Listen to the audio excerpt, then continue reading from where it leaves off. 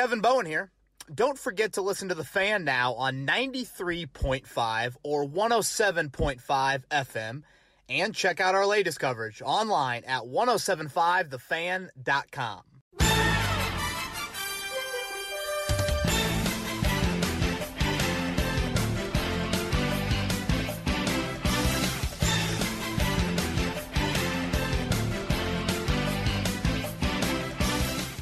Love that music. I absolutely love that music. Joey Molinaro's got a little mini basketball in the studio. He's ready to go.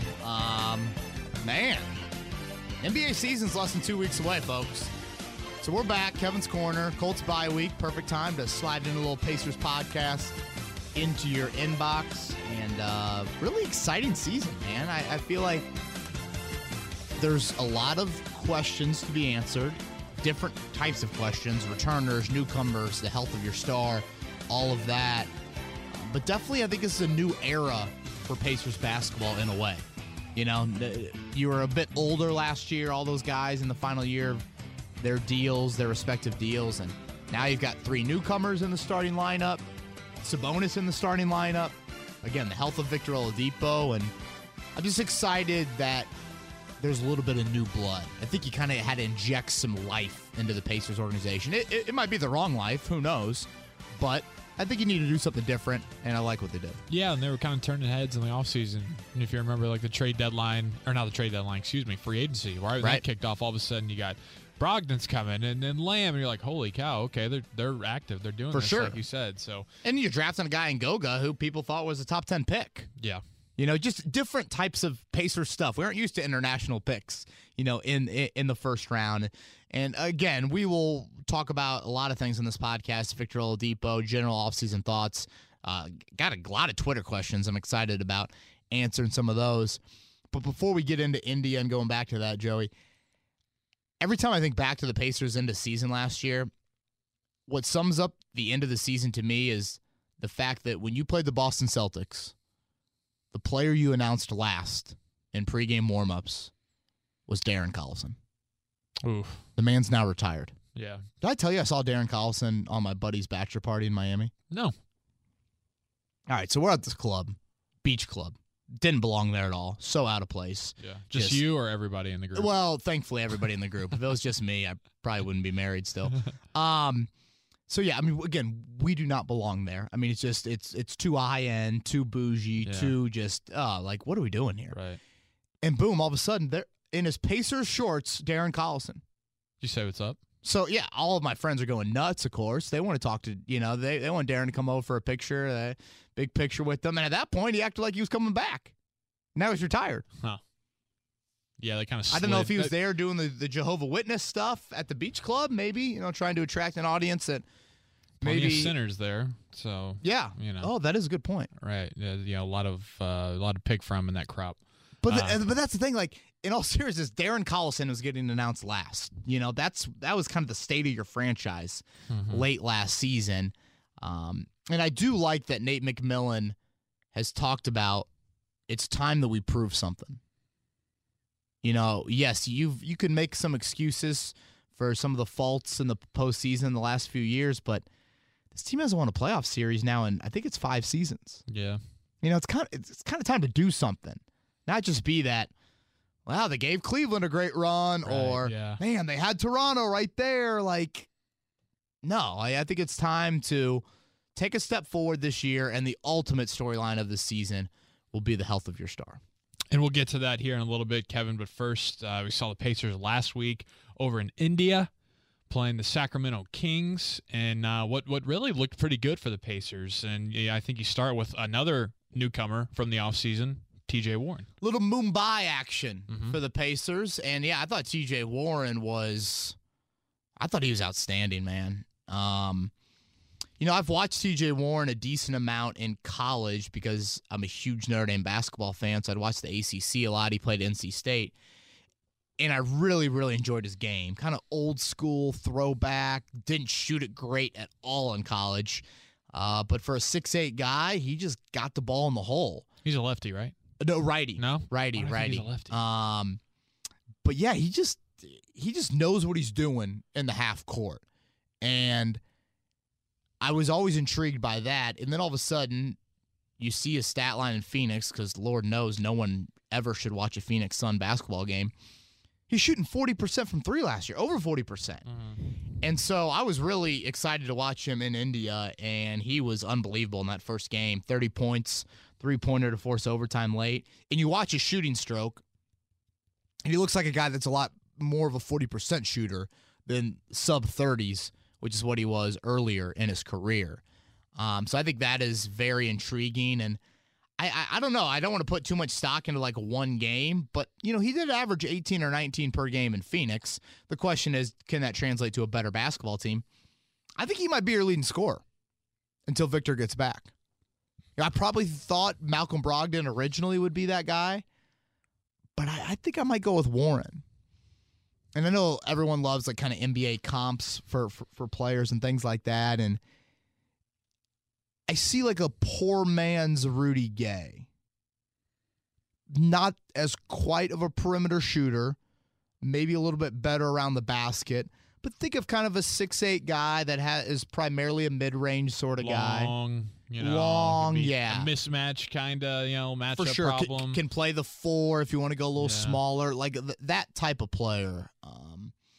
So yeah, I really liked what I saw with T.J. Warren. A lot of people are excited about Malcolm Brogdon. You bring him over from Milwaukee, who's on that team last year that seemed to be the favorite, in the East all year long. You bring him on, and he just seems to bring this different presence at the point guard position. Yeah, certainly a different presence, Joey, and just his IQ. And Nate McMillan has so much comfort in just handing him the basketball and not thinking twice about it.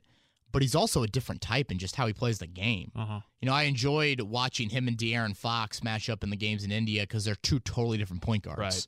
Fox is this lightning quick guy that can break down a defense so easily, and then Brogdon he's kind of a bully at point guard. I mean, he's listed at 6'5", 229. That's a big boy. Yeah. That is a big point guard. And he plays old school type like that, too. Exactly. Gets his body into you, and it was Mark Jackson.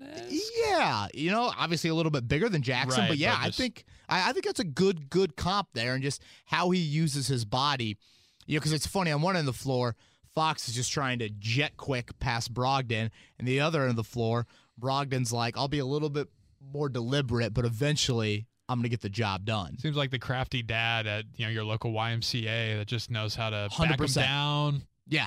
Make a no-look pass or something. Right. You have the 13-year-old son that's ready to beat dad for the first time, and then you also have this guy in Brogdon that is the dad-like and can kind of use his body to get to the rim. I would say a couple things that stood out to me from him in India. Assisted turnover, is going to be really high for him. That's going to be a great ratio. Him and Domantas Sabonis in the pick and roll, that will be the go-to offense, I think, at times for this team. The scoring was not there. He shot under 30% in India, and I think it's a fair question to have, and something I think we even asked during the offseason when we were talking about the Pacers. Will his scoring translate? Because you're asking him to do so much as a point guard. In Milwaukee, they still had Eric Bledsoe. So it wasn't just this foregone conclusion Brogdon was your point guard. Yeah. Like, he played off the ball a decent amount. Now you're asking him to play on the ball, get others involved, but then also carry a bit of a scoring burden for you. I thought potentially that could be that leading scorer until Victor Oladipo got back. So that'll be a question that I still think you have with Brogdon is you hear 50, 40, 90, you see a really efficient score.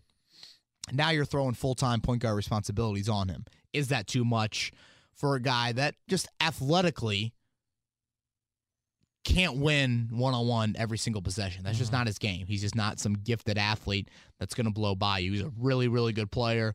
Obviously can finish with both hands. Extremely intelligent. But he's got to do it a little bit harder than it takes a little bit more for him to get it done than other guys.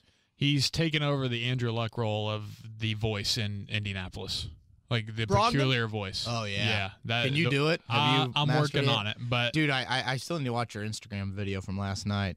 I missed it. But have you heard him? I mean, obviously you heard him yeah. the press conferences and stuff. Yeah. He's very much like taken over that peculiar type of athlete voice in the city. But very excited about people it. have talked about him running for office one day. Do you think his voice would? Well, he honestly does sound like President Obama. Yeah, kind of. And that's I think in a way. People have seen the light skin and that sort of. He went to Virginia. That's obviously a popular good school for presidential candidates and whatnot. So, yeah, I am excited to watch Brogdon. All right. Well, one thing that we know is consistent about this Pacers team, and has been since he's gotten here, is Domas Sabonis. Whether he's coming off the bench, whether he is going to see some starter minutes, you just know what you're going to get from Domas, and we saw that in India. You do, and that dude's a good basketball player, man. So good in the half court. I think this time last year I felt like there's all-star potential in him. That might have been a bit of Jesus, wow. That's what happens when you wake up at 5 a.m. to do radio. Yeah. There's a bit of that was a bit premature, but I still think he's extremely gifted in the half court. And, I was curious how would him and Turner look. And I think that Turner's just got to stretch the floor with that starting lineup. But it's not just like, okay, you just throw Domas on the block and he doesn't move from the block, because you want him involved in dribble handoffs. You want him involved in pick and rolls because he's such a smart basketball player. So I think that Domas in the starting lineup, I fully understand it. But him and Turner playing together, I still think there's going to be some bumps in the road. Certainly on the defensive end of the floor. Domas does look a tad slimmer, which I think is smart. Him chasing a little bit more of the TJ Warren types around, playing the 4. But still, I think when you go to your second unit, how early in games it's like, all right, the first guard goes to the bench, then the first big man goes to the bench. You start subbing guys out. I'd probably leave Domas in last, let him play with that second unit a little bit more. And then really you'll only see Domas and Turner together to start a game, to start a third quarter, and then I guess you make a decision with like 8 or 9 minutes to go in the fourth quarter how you want to finish. So I think those are the stretches that we'll ultimately see them in together. I mean, Nate McMillan, he typically, kind of does that at the end of games, right? Yeah, I thought he did a great job last year of kind of riding the hot hand. Right. Which for such a, such a old school mind in the NBA, and he wants to be the contrarian with this team, I did think he did a nice job of that. But yeah, we'll see if Domas gets the extension, here before the start of the season. 2 weeks away, week from Wednesday, actually. But yeah, he's just a solid player, and we saw him attempt a couple jumpers in India. They didn't go down, but I've always thought he had a decent stroke. Yeah. So we'll see how that evolves as well. Bringing back shades of a David West elbow jumper. Almost. Sign me up for that. On the lefty style from Domas. Yeah. Let's finish here, Kevin, with the India takeaways. We didn't get to see Goga. No Goga. So insert your Indy Star headline there. Still waiting to go Goga for Goga. Nice. That's good. Maybe. Still waiting to go dash ga. There we go. Yeah. I knew you would clean that up in a finer way. In all seriousness, this sucks, man. Yeah. Selfishly, and by the way, live TV on a Friday and Saturday morning, yes. Sign me up. For sure. Oh, my gosh. I love it. That's like Sunday, we got the Panthers and I think the Buccaneers. I was so pissed when Oakland, Atlanta was at 1 o'clock last week. That's the point of it. Play it at 9:30. No. I'm like, no, not prime time over there. It needs to be early morning over here. Yeah. So thank you to whoever made that call, Panthers and Bucks on Sunday morning. But yeah, those early morning preseason games, Goga, street clothes. Or maybe he wore the uniform but didn't play. Yeah. And in all seriousness, this is, again, it sucks because selfishly I want to see him, and I think there's potential there. Also for him, the visa issue during the Summer League, so doesn't play at all in the Summer League. He's not playing tomorrow night. We're taping this Thursday morning. He's already been ruled out for the third preseason game. The NBA only does 4 in the preseason games. And Nate McMillan says he's going to play his starters, which, so much for load management in the NBA preseason. So Goga might only get 1 NBA game, Summer League, preseason, whatever you want to call it, until the regular season starts. That's a minimal amount of time for a guy that you think is going to be your first big off the bench. Are they just hiding his powers, or what? What's the? Well, I mean, obviously the ankle issue is there. Right. I think that's what has contributed to it. He has participated, in pickup games of the summer, and I get it. Like, he played at a high level, at the highest level in Europe, so that gives you reason for hope. There's not a ton of development needed, but still, there is some there, and I wonder if that will stunt kind of his early role. The Pacers feel like his rim protection will translate right away. They see skill. Miles Turner, the couple summer scrimmages he played with Goga, he was impressed by the skill. He feels like he actually plays a little bit bigger, and he's a little taller than maybe they list him at.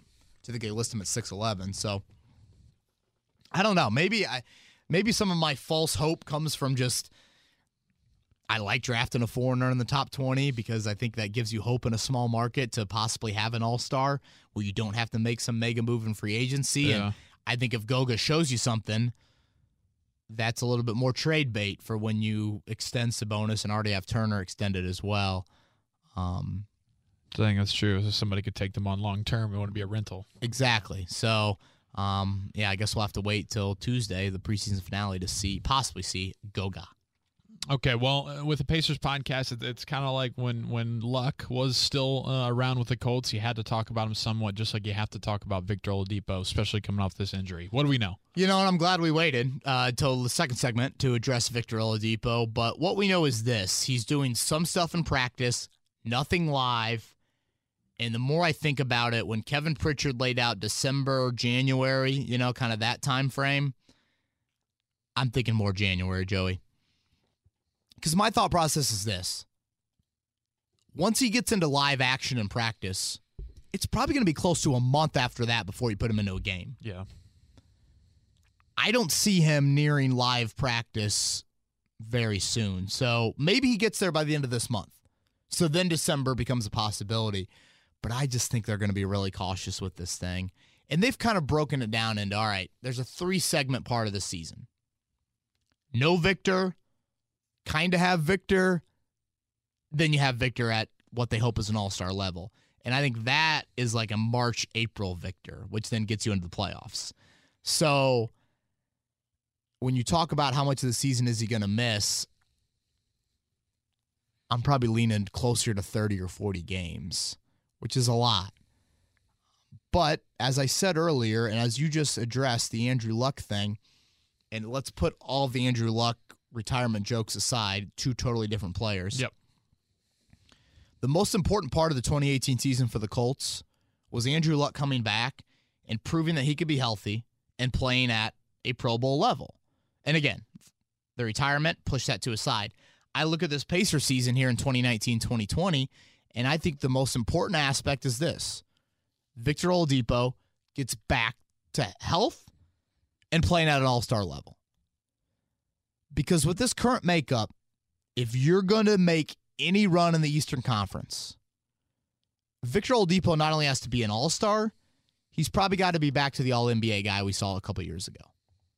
So, yes, there are other storylines. Brogdon and Warren and Sabonis and Turner together, and what does Goga show you? And all these, there's other subplots.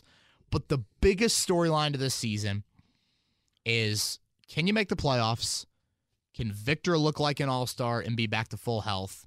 Because if he doesn't look like that, then there's this cloud kind of hanging over of, okay, was that a redshirt year? Is he ever going to get there? Do you have to kind of reassess how your franchise looks, knowing that another contract has to come for Victor? I think he only's got 1 year left after this season on that original 4-year deal, which looked great and still looks great at the time.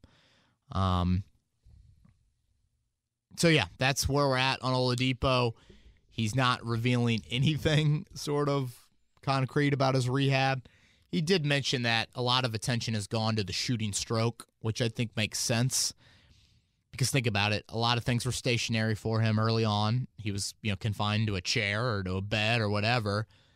And I think that allowed him to kind of work on his form. He's definitely never been the best shooter. And if you're going to take away some of that explosive athletic ability, that puts more of an onus on his shooting form and becoming a more consistent shooter. So that's kind of where we're at with Victor. Yeah. And I mean, you talked about really from the time that he got hurt, that this dude thrives on athleticism and quickness and speed. And so, if he can't shoot and then he's not the same when it comes to his athleticism because of the injury, what we got. So it's a good thing that he has been shooting like that. And we'll see if that translates, obviously. Right. But, yeah, I'm glad you brought up that point. I hear so much about, well, Tony Parker recovered in 9 months from it, and Tony Parker was 10 years older than Victor. Watch Tony Parker play the game of basketball and watch Victor Oladipo play the game of basketball. Right. 2017 Vic, right? Right. The Vic that we all want. That's like saying, oh, my mom plays golf and John Daly plays golf. Yeah. Well, watch those two people swing a golf club. No offense to my mother, but she's more of a finesse player. John Daly's more of, grip and rip it, baby. Right. I wear the loud pants for a reason. Yeah. So it's just a totally different style in how those guys play. And, for those of you that have heard my Pacers Victor chatter this offseason, I have said exactly that. He is a 6'4" shooting guard. That is small in today's NBA. If you're a 6'4" shooting guard, you better be a dead-eye shooter. Victor is not that. Where Victor becomes an all-star caliber player is he is such an explosive athlete, and he can finish at the rim and play bigger than 6'4". Can he get back there? Mm-hmm. That's the question I have. Did you see that Andrew Yang, presidential Democratic nominee? He said, I was wondering where you were going with that. Yeah, he said surprise team this year, Pacers. Wow. Yeah, he made his NBA predictions. Trying to relate to the people. Okay. And hey, it worked. I liked it. I gave him a follow. But he did a whole rundown. He said the Pacers were a surprise team. So and that seems real because we're not this blue state. You would think he'd go with, oh boy, I really like the Sacramento Kings this year, trying to steal some votes out west, right. or like Iowa, or who's Iowa's favorite NBA team? Well, to be fair, he did say the Mavericks from the west, so that's a Texas, Yeah, gotcha. Okay, but a little Pacers, bit of that, but that's a good point. So wow, Andrew Yang breaking down his NBA knowledge there. Yeah, for sure. That kind of speaks to the offseason that the Pacers had, and we mentioned the acquisitions that they had. Still questions about Victor, but it just feels like going into this year, like you mentioned off the start, Kevin, you feel really good about it. You feel like there's some possibilities of some success. I'm all about something new, and I just felt like the previous group, it kind of reached its ceiling. I know they wanted to bring back Bogey, and I really like Bogey. I mean, he was outstanding here. Obviously overexceeded any expectations you could have had for him. But, he was even nearing 30 years old. And if this is going to be a redshirt year with Victor, now you're getting into Bogey being 31 or 32. And you're just, it would have complicated some things, I think. I don't think you would have been able to get Malcolm Brogdon had you re-signed Bogey. For sure. I'm so glad they didn't get Ricky Rubio. Yeah. Ugh. That was one of the worst, rumors oh my gosh. thoughts going around. I was like, come on. Woj, if you drop that bomb, I'm going to be so pissed. But I like what Kevin Pritchard did. I still think you should have traded away one of the bigs, and I'm sure that's easier said than done. If you go back to the draft and it's like you think you could get Goga at 18, let's say you would have traded Turner for the 4th pick, is that homeboy from Vanderbilt whose name is escaped me, Darius Garland? Nice. Is it, DeAndre Hunter from UVA? Now you put a lot of pressure on Goga, and obviously it's easier said than done to orchestrate that. But I think ultimately for this team to reach its ceiling, you've got to move one of the bigs at some point.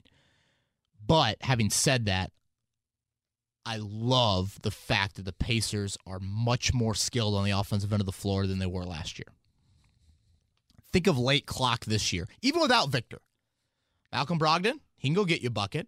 Jeremy Lamb, 2-dribble pull-up, there's your bucket.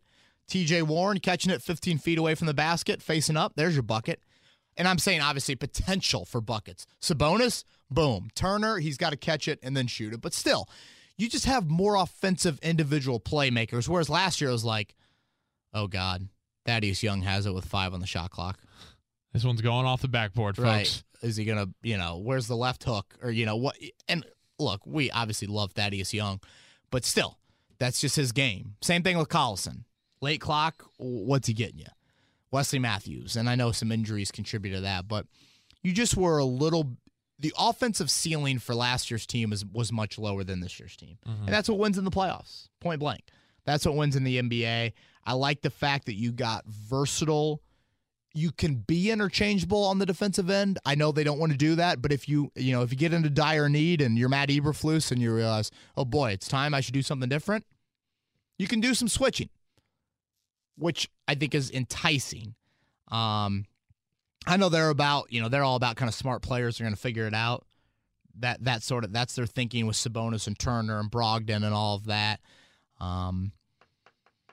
So yeah, I get what Kevin Pritchard did. He wanted to realign the timetable for his team. Justin Holiday is the only person over 27 years old. Wow. Pretty much everyone is on multiple year deals that matter. Sabonis extension would make that be everybody that matters. And I think that was smart considering where Victor Oladipo is at from a timeline standpoint. Anything else? Or you want to get into Twitter questions? Yeah, let's do Twitter questions. And then after Twitter questions, we'll give a little season prediction. All right, let's start with my guy, Dylan Evans, one of my groomsmen. He's a regular. Oh, yeah, I met Dylan at your wedding. Yeah, he was great. Regular listener to both of the Kevin's Corner, whether it be Colts or Pacers. Dallas? Or Austin, is that where Dylan lives? No, that's Danny. Danny. That's another one. Yeah, gotcha. Dylan actually resides in the Ville now. He's okay. Louisville. Yeah. Nice. When is Vic returning, he asks, and then he says, also, will Miles ever learn to play on the block with the dude smacking his forehead? Emoji. That's a really good emoji for Yeah. Miles Turner on the block. Okay, when will Vic be back? I'm going to guess January. I'm going to say January. I'm going to stick with that. Fully back, or is that just Well, now we're no, seeing no. rotation? And I'm glad you brought that up. When Victor Oladipo makes his season debut, he's not playing back-to-backs. I can't see him playing 35 minutes. You want to eat, which is fine, makes total sense. You want to ease him back into things. Will Miles learn how to play on the block? Probably not. And I think we just have to come to the point where he's not going to do that. He's never going to do that. That's okay.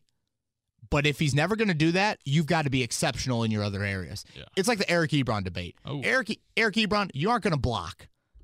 Go be exceptional as a pass catcher. Like, you've got to make sure that you do that. So Turner, it's this. We're not going to throw it to you on the block very often. Sabonis would be a guy that we're going to throw it to more on the block. Go shoot, 38% from three. Stretch the floor on a consistent basis. And go be one of the best defensive players in the NBA. Bar none. For sure. And, his summer, while I think FIBA helped him out a lot, I don't know if you woke up early for that game against France, Joey, but Rudy Gobert Had his way. manhandle Miles. I think, if I'm not mistaken, Miles picks up his third foul early in the third quarter of that game where they lost to France. And Popovich is like, all right, screw this. I'm not playing a center the rest of the game. And that was it. He just hoped that Harrison Barnes could scratch and claw his way, and they played small ball, and it didn't work out. But, it's just Miles has got to become a better rebounder. That's how he gets to be the best defensive center in the NBA. He can, block shots and all of that, but your rebounding has got to improve. On ball, you've got to become a better defender. And when you're playing the Drummonds and the Steven Adams and the Goberts, you got to be better there as well.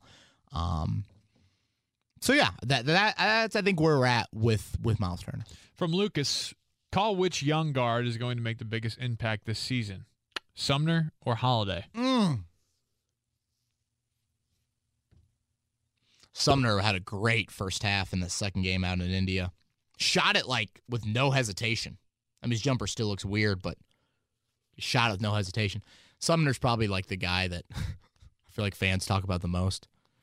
I swear he's going to be good. Yeah, people love to get attached to those kind He's of guys. back from the ACL. Yeah. I don't know. It's a really good question. I'm probably torn on it. I'm not sold on Aaron Holiday having locked in backup point guard, seventh man sort of role. I think he will be that, but TJ McConnell was a backup on a pretty good Sixers team. Yep. Now, it depends what Nate McMillan wants. What do you want? You want a guy that's going to go distribute the basketball and, hopefully give you 5 assists and 1 turnover in 15 minutes or 20 minutes of action? Or do you want more of a microwave score in Holiday? That's a big question that you have to have. I'll go with Holiday, but I don't say that with a whole lot of confidence. Sumner is going to he's going to have a good opportunity here early in the season without Victor. Because think about it, who are your backup guards? Holiday, TJ McConnell, I guess the other Holiday, Justin, Yep. and then Sumner. So I do think Sumner, there's a chance for him to get some minutes and then maybe entrench himself into more of a role. Oh, excuse me. This is a good segue into Sam's question. He wants to know, who do you think gets the backup point guard minutes to start the year, Aaron Holiday or TJ McConnell?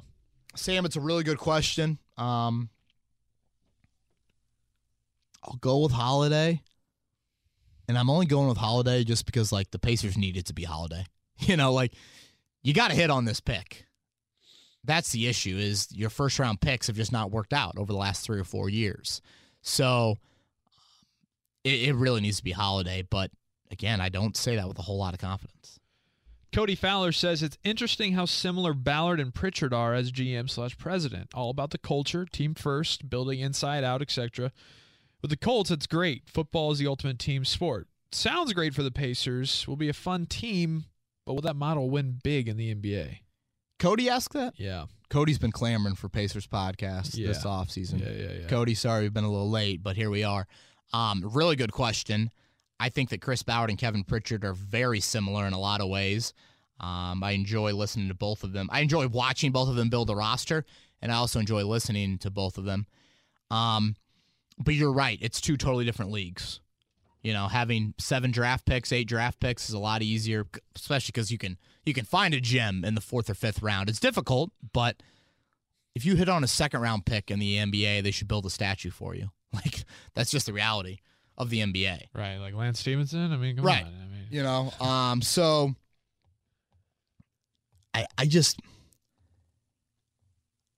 I firmly believe that Kevin Pritchard tried to pursue insert the top 10, 12 free agents last year. I do. And the free agent probably was like, Indiana? Where's that on a map? What's their nightlife? Where's the water? yeah, It just sucks. Like, I don't know. So you have to get creative there. Because if you can't attract that, that's why I'm so team trade. Because a trade or developing draft picks is the only way that you're going to get that. at least for 4 years until they bounce elsewhere. For sure. But, like, I'm thinking of, okay, Milwaukee drafted Giannis, and I've obviously hit a grand slam. Like, can Goga be 1/5 of that? Like, that's the sort of mindset that I think with international players. There's been a lot of busts, but when you're sitting there at 18, don't tell me those college kids people were clamoring the door for, you know. And so I think that's what you have to look at with Pritchard is, what can you get a trade? You know, because I don't think that, like, as much as culture and all that sounds great, that doesn't win in the NBA. Culture does, you know, winning a community Monday. All right, good. Boomer reads to, you know, IPS School 44, and, you know, Alize Johnson was there handing out, you know, healthy pamphlets. Okay, that's great, but, like, you need talent. Yep. So to attract talent in a small market, it's hit on the draft, or when you have these tradable assets with 3 big guys, all former top 20 picks, I think got to move one of them. That's kind of my thought process. From our friends at the Setting the Pace podcast, they want to know, with no real backup center besides Goga, should the Pacers be concerned about his injuries and their center depth? Also, what do you think is the biggest piece missing from this roster? Well, let's start with Goga, and yes, I do think it's a real question. Now, let's say Goga misses time. You'd have to find another center, but, you know, I think you could still kind of manipulate some of your rotations to where it's not so much Sabonis and Turner together for long stretches. One of them is always playing at that second unit. You know, TJ Warren can give you some minutes at the 4. You know, God, maybe TJ Leaf. I don't know. Jakar Sampson was their first big off the bench in India. I totally forgot he was even on the team. So, yeah, I mean, there's not a 4th center on this team, so you might have to make a move there, but doesn't sound like it's too serious with Goga. Second part of that question was, what's the biggest missing piece? So I've got 2.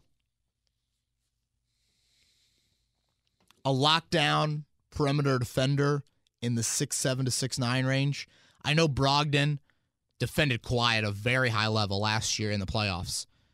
But you're going to tell me you want Malcolm Brogdon to be your point guard, be one of your leading scorers, and go guard the other team's best player every night? That's a lot. So I think you're missing that sort of wingish defender. And then I also think you're missing a smaller guard, 6'6" and shorter, that can really break down teams off the dribble with speed. You know, Brogdon can create, but he's not the speed creator. And I think at times teams benefit from that. Can that be Holiday? I don't know.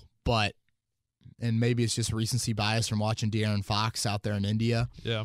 But I don't know, man. Just having more of a speed element and a change of pace guy, especially with Brogdon, I think having a change of pace guy coming off the bench would be great. From Chris, he says, realistic start to the season, 8-2 in the first 10 games. He says the schedule is favorable. It is. You want to pull up that early season schedule for me? Got it. Yeah. So Wednesday, October 23rd, 2 weeks from today. Yesterday. Yeah, 2 weeks from Wednesday yesterday. night. Yeah, it's Thursday. Jeez.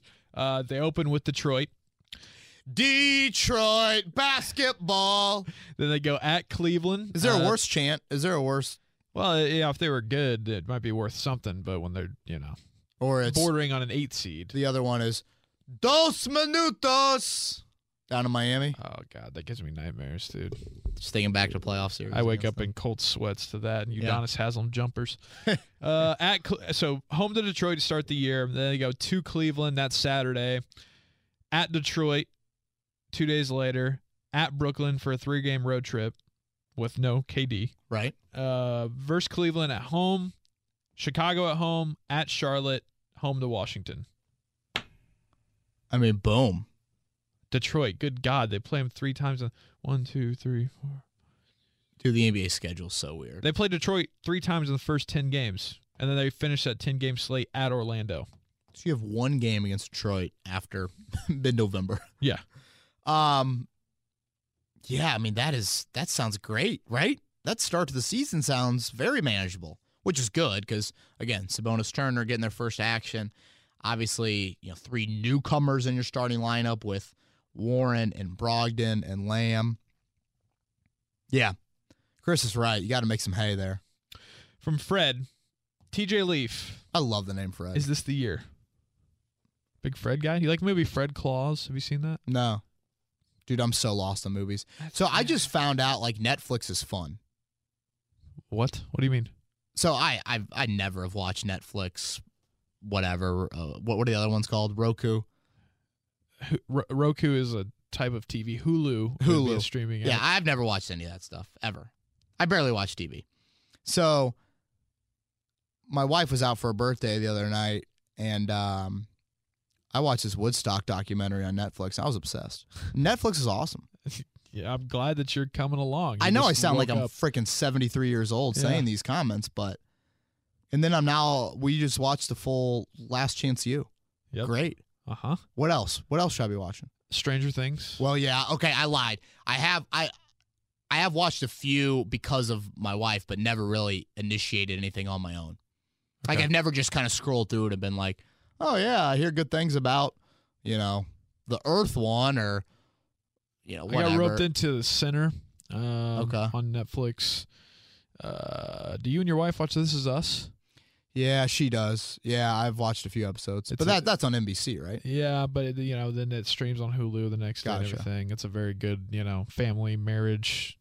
It's good. Okay. Yeah. Well, if anyone has any good sports documentaries, I mean, I'm still a loser. I still want to watch kind of sports stuff. Tweet them at me and make me not sound like I'm 63 years old. Yeah. Netflix is fun. That's the quote of the day. All right. From do we get on Fred? TJ Leaf? Fred, I don't think it's happening. Not the year. I don't think it'll ever be the year. He's talked about how the arc of his jump shot has improved and all this stuff, but for TJ Leaf to truly be successful, you need some great offensive talent around him. We're talking big-time creators so Leaf can just stand in a corner and shoot jump shots. Right. Everybody's like, oh, that guy's out here. Right. I don't see it, man. But he might get some looks early in the year. This is from the Indy Pacer. Where do you see the biggest levels of concern for this team, and where do you believe this team is in the standings until Victor comes back? Well, I still worry about them on the defensive end of the floor. I mean, if there's one thing about India, they struggle guarding. I mean, TJ Warren, for as much as I was raving about his offensive game, boy, yeah, I think the Pacers' power pack could score a couple buckets against them. So, and I say that without the trampoline. You worry about them defensively. You worry about them rebounding. And I guess, okay, Joey, 2 minutes ago in a game, who's taking the shot? TJ Warren. It's one thing to take the shot when you're trying to upset the Magic on a Wednesday night when there's 150 people in, whatever the Phoenix Arena is called. Probably like American Airlines. Yeah, great call. Yeah. Great call. Can you make it when it matters? So those are some questions that I have. Where will they be in the standings when Vic returns? Yeah. I'll say 6th. In the East. 6th in the East. Correct. Okay. Anybody else? Yeah, sorry. I was just trying to think in my head, who would be above them? Yeah, I mean, you would go with, obviously, Philly, Boston, Milwaukee. Is Toronto going to fall off a cliff? I don't think they fall off a cliff. They definitely fall off. What about Miami? I know. Some people are high on Miami. Some people are really high on Orlando. Ooh. Which all they do is draft big guys. You got Mo Bamba. Jonathan Isaacs. Aaron Gordon still. Hell, their point guard at one point last year was DJ Augustine.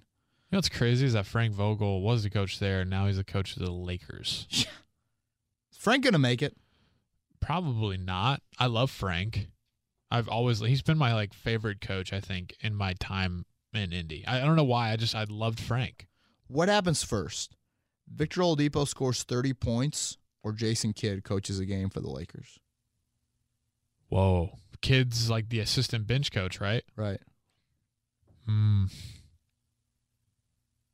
I really hope it's Victor scoring 30. I do too, but any sign of trouble or annoyance or LeBron, doing his stuff that he always does. Hell, I'm surprised they haven't blamed the China thing on Frank Vogel yet. Yeah, for sure. Just anything. All right, from Tyler, last one here. It seems Sabonis and Turner are starting off smoothly. Is that the set in stone starting 5, or do you rotate Goga in to develop him? Also, what happened to the rotation when Vic returns? First question, that is a set in stone starting lineup. You are rolling with Turner and Sabonis, and you're seeing what you got. And you have to. That's just the state of a small market. That's the state of being a contrarian. It is kind of funny to me, the Colts are the contrarian in the NFL trying to run the football, and the Pacers are a contrarian in the NBA. Right. Trying to play big. Gotta do what we gotta do. Goga, no, I think it's too premature to be rotating him into the starting lineup or anything like that. Second question was, what will be the rotation when Vic gets back? Yep. Okay, you're going to start Brogdon, Vic, Warren, Sabonis, Turner. Lamb would be your first guard off the bench. Then I assume Goga, your first big. Holiday maybe off the bench. God, what the hell is Doug McDermott going to do this year? Kind of forgot about him. Yeah, that's how it would look. I think it'll honestly be pretty seamless in terms of piece for piece. Obviously, they'll have to get used to playing with Vic, but I just think he'll go to the starting lineup. Lamb will go to the bench, where he's played, I think, primarily in his career. And, yeah, that'll be it. You want to make some predictions? We in predicting time here? Yeah, well, one sec. Let me see if I got any more over here. Okay. All right, AJ asks, one of my dreams, aspirations is that I'd love to work for the Pacers or Colts someday. Any advice on how I could work to get there? I'm currently a senior in high school, and I graduate in December. Well, AJ, I'd start emailing, their internship programs or things like that and see if they need volunteer help. Certainly on game days, both organizations need a ton of help. You do that, you leave a strong impression. Moving on up. Yeah. I mean, so it's just Colts or Pacers, you said? Yeah, I think that's the smartest advice. I mean, he's young. You interned with the Colts, correct? Yeah, I interned with the Colts, and I didn't start interning with them until my sophomore year of college. Yeah. So he's got a little bit of a head start. But it was game days. That's how I got started. Transcribing post-game quotes. How about you? So my first interaction with this station, this brand, was I was a sophomore in college. Right. I shadowed Michael Grady during the Grady and Big Joe show. Mm-hmm. From then, I got my foot in the door working on IBC as a producer. And then, like you mentioned, you just, any chance you get to get on people's good side and work your way up. And now I'm here almost 6 years later. So I know it sounds cliche, but like that's just kind of what you have to do. Yeah. Like you just gotta, especially I think in sports, you know, where it is such a volunteer sort of lifestyle early on, or you're making virtually no money, which some would argue how much money we're making now. you mentioned game day things, though. When I was a sophomore in college for the Pacers, I worked as a person on game nights giving out the notebook, like the pamphlets when you walk in that has like the game day program.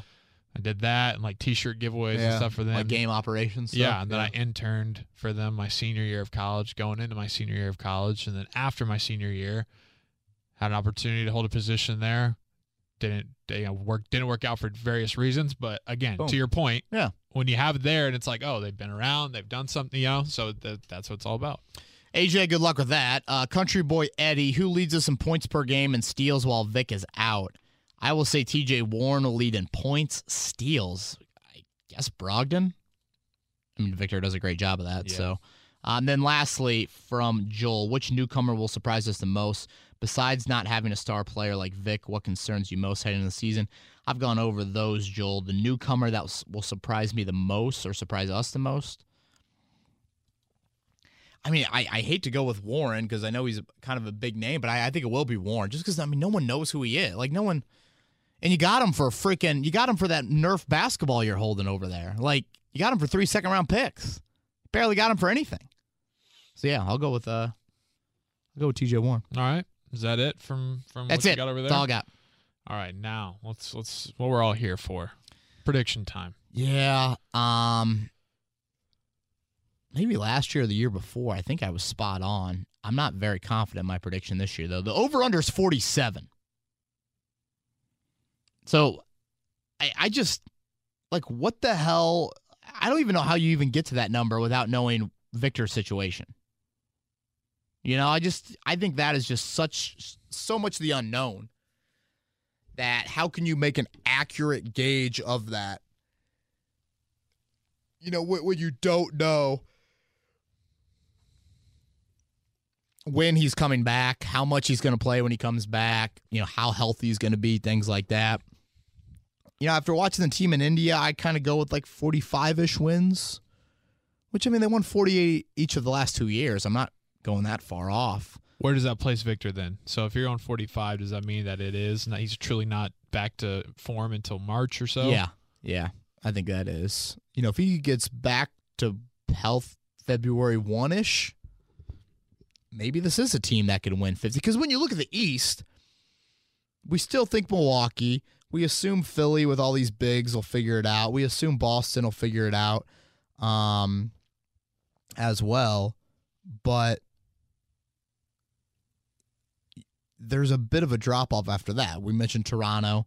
What's Brooklyn going to look like with Kyrie? Orlando, Miami. I don't think we're forgetting anybody else. But, yeah, I will say that kind of means a March, April for Victor.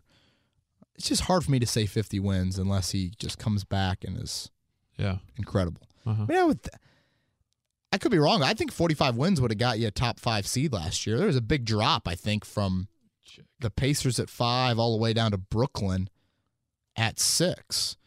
Because, you know, late in the year, it was, all right, who's going to get 3, 4, 5? And then it was like, all right, is it going to be Pacers or Celtics for home court? Yeah. So the Pacers were the 5 seed with 48, and then 6 was Brooklyn with 42, 7 was Orlando with 42, 8 was Detroit at 500. So you need to get to 45 to be in that top 5. I mean, obviously you want home court. You know, that's also been something that's been missing for this franchise throughout the playoff drought. But like I said, man, I'm excited to see how this season unfolds and have some of these questions get answered. Sweet. I am going to roll with you. I'm not going to make a prediction, but that sounds good to me. 45 You wins is copping out? solid. I'm copping out, yeah. So soft. That's so soft of you. Think of the softest Pacer player ever. Would it be Roy Hibbert? That was the best. I miss Mark. I only missed Roy Hibbert just so I could hear Mark Jackson and his Brooklyn accent say Hibbert. Roy Hibby. Where Hibby's He's coaching. yeah, Embiid, Philly. He's in Philly as a coach. Oh, yeah. Can you imagine Embiid probably just rips him a new one? A lot of personality. Yeah. All right. He's Joey Molinaro. I'm Kevin Bowen. We have Pacers coverage on the site. Look at our tab, Kevin's Corner tab, Pacers coverage. Like I said, 2 more preseason games and then the season opener, October 23rd. For those that are listening on Thursday to this podcast, I will be co-hosting the Fan Morning Show from 7 to 10 tomorrow morning with Eddie White. So there'll be a lot of Pacers talk tomorrow morning on our airwaves. So he's Joel Molinaro. I'm Kevin Bowen. Everybody have a great weekend. We'll be back on Monday with a Colts podcast. This has been Kevin Bowen. Thank you for listening to another edition of Kevin's Corner. If you haven't already, subscribe on iTunes or Stitcher for the best Colts and Pacers coverage.